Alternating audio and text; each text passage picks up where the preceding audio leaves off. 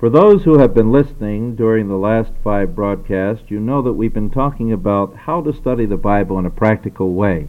Much more could be said than what we have said or what I will say today, and I realize that. But perhaps the hints that I've been giving you on the practical steps to take have been of some value to you. Today we're going to wrap it all up with a final discussion of this matter of purpose in Bible study. Now I want you to imagine me writing you a letter. Suppose you are an employer who has a job. Let's say your job opening is down at the local bank, and I would like to become a teller at your bank. And so I say, my name is J. Adams, so-and-so, and I give you some facts about myself, and I say I would like to apply for a position as a teller at your bank. And you're the person who must make the decision. Now let's suppose that you decide you're going to find out everything you can about me, about the circumstances in which the letter was written, the time and the place of writing, and you begin to investigate, and you find out all these facts. Let's say you dig back into my past. You get into various records of my previous employment. You talk to the employers. You know how well I've worked or how poorly I've done. You discover everything you can about me.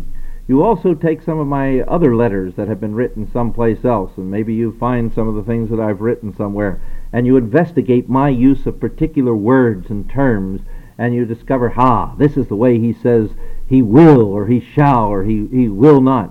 And you understand exactly where the emphasis falls and where it doesn't fall, and so on. And you get to all this thorough work, and finally, at the conclusion of the whole thing, after days and days, you sit back in your easy chair and you say, I understand this letter from the very beginning to the end. I understand when he says, dear sir, exactly how he uses those words. When he says, sincerely yours, exactly what he means. And I understand everything in between, and now I understand it. And you close the letter, you go on to your other business, and you stop right there. That would be sort of stupid, wouldn't it? Be kind of foolish. You'd have spent a lot of effort for nothing. What in the world would you have studied all that for if you didn't want to get at the purpose of the letter, or the intention that I had in writing the letter? And yet, people by the thousands today study the Bible in exactly that way.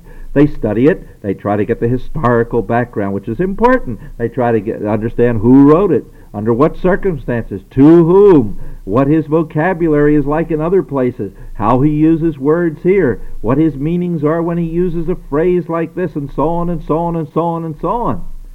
When its intention or the purpose of my letter was to get a job. And if you don't act on that purpose, you have done all this effort of investigating the writer for nothing. And a lot of people have done a lot of Bible investigation in vain. They haven't acted upon what they found out that the passage was saying. They have missed the purpose. Never read a passage without understanding the purpose and acting as the result on the basis of that purpose, whatever it was that the Holy Spirit intended to do. Now we said that he may have as his general purpose to inform, or to persuade, or to motivate. He might want to tell you something you need to know, like when in those phrases that Paul used, I would not have you to be ignorant, brethren, concerning something or other. Or he may want to persuade you to believe something or to disbelieve something. Or he may want you to get up off of your seat or your pew and to go out and do something that God intends you to do. But generally speaking, the emphasis will fall, and I say emphasis because usually these 3 things are combined one with another, or all 3 together. The emphasis will fall upon one or the other. Never miss the other in the passage as well as the one that has the greatest emphasis. One passage, for example, that shows the combination of items is in 1 Thessalonians 4:13, where he says, I don't want you to be informed, brethren, about those who are asleep, that you may not grieve as do the rest who have no hope. There is a informative purpose. He wants to give the facts about death and those who have died in Christ, and how as he says in verse 15, we who are alive and remain to the coming of the Lord shall not precede those who have fallen asleep, and the Lord will descend with a shout and the voice of the archangel, and the dead in Christ will rise first, and then we who are alive and remain shall rise. He gives all the facts, and he gives the information he said he was setting out to give. But then at the end, he goes on to a motivational purpose. He says, therefore, comfort one another with these words. So the words are to be used in 2 ways. To inform us, which is important, but also to be used as comfort. Incidentally, he didn't say battle each other with these words about the various views that you might have on the second coming. He said that these words were given not to teach facts about the second coming that we could battle over, but facts about the second coming and the resurrection that would be of comfort to people who need this comfort. So here is Paul's purpose in the passage. And always we must look for the purpose. Now the general purpose is one of those three. The specific purpose is to inform about what, persuade us to believe or disbelieve what, or to persuade us to do what. Just ask the question what and then fill in the answer to that question and you have your specific purpose. You ought to be able to write out your purpose in every Bible study. Now, let me talk about this business of purpose a little bit. There are larger purposes and smaller purposes. There are major purposes and sub-purposes, minor purposes. For example, the whole Bible has its purposes. I've talked about those to help us to love God and love our neighbor. Those are the overall purposes of the Bible. The Old Testament has its purpose. The New Testament has its purpose. Each book of the Bible has its purpose. For example, the books of Luke and Acts were written together to a man named Theophilus to help him to know about the history of the early church, that he might have an assurance for his faith, a solid basis. And so that was the purpose, to give that kind of an assurance to someone who would read it. The Gospel of John was written to lead people to faith in Christ. It's not an amazing thing then that John 3:16, John 1:12, John 5:24, John 14, John 3:36, and all those great salvation passages in John have been so blessed by God to lead people to Christ. That's what the book was for. Why not use it for that purpose? First John was written to give people assurance. These things are written to you who believe, that you may know that you have eternal life. So look for these purpose statements or these purpose clues in the books. Jude says, I wrote because there were certain people who have come in unawares, and I wanted to make you ready to defend the faith once for all delivered to the saints. Now often those purpose statements occur, but sometimes they don't occur.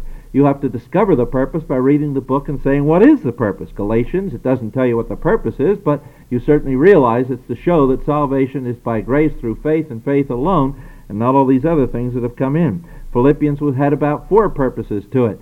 To tell people about Epaphroditus' health, since he had gotten sick in serving Paul, to tell them about the split in the church and how to heal it, to thank them for the gift that he had sent, and to generally tell them Christian things that would be of help to them in their lives. 2nd and 3rd John occur with their purposes, as I mentioned in an earlier broadcast.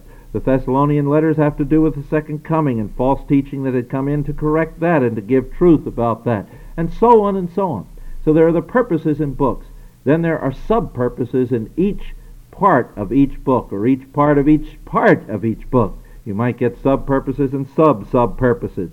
So that the prodigal son, the parable of the prodigal son, is not really the parable of the prodigal son, but the parable of the elder brother, which is the point of that whole parable, and how we should not be like him, grumping and complaining when somebody is won and brought into the kingdom, but like the angels in heaven that rejoiced, like the woman who found her coin that rejoiced, like the man who found his sheep that rejoiced, so the father who rejoiced who found his son. And we should be like that father rather than like the Pharisees who grumped and complained about Christ winning the harlots and publicans and bringing them into the fold. This is what purpose is all about. Learn to use the Bible in a practical way, and it will be a deep and rich blessing for you. I hope this study and this series will be of benefit right away. Lord, bless people that they may study to learn your purpose and change their lives by it for Christ's sake. Amen.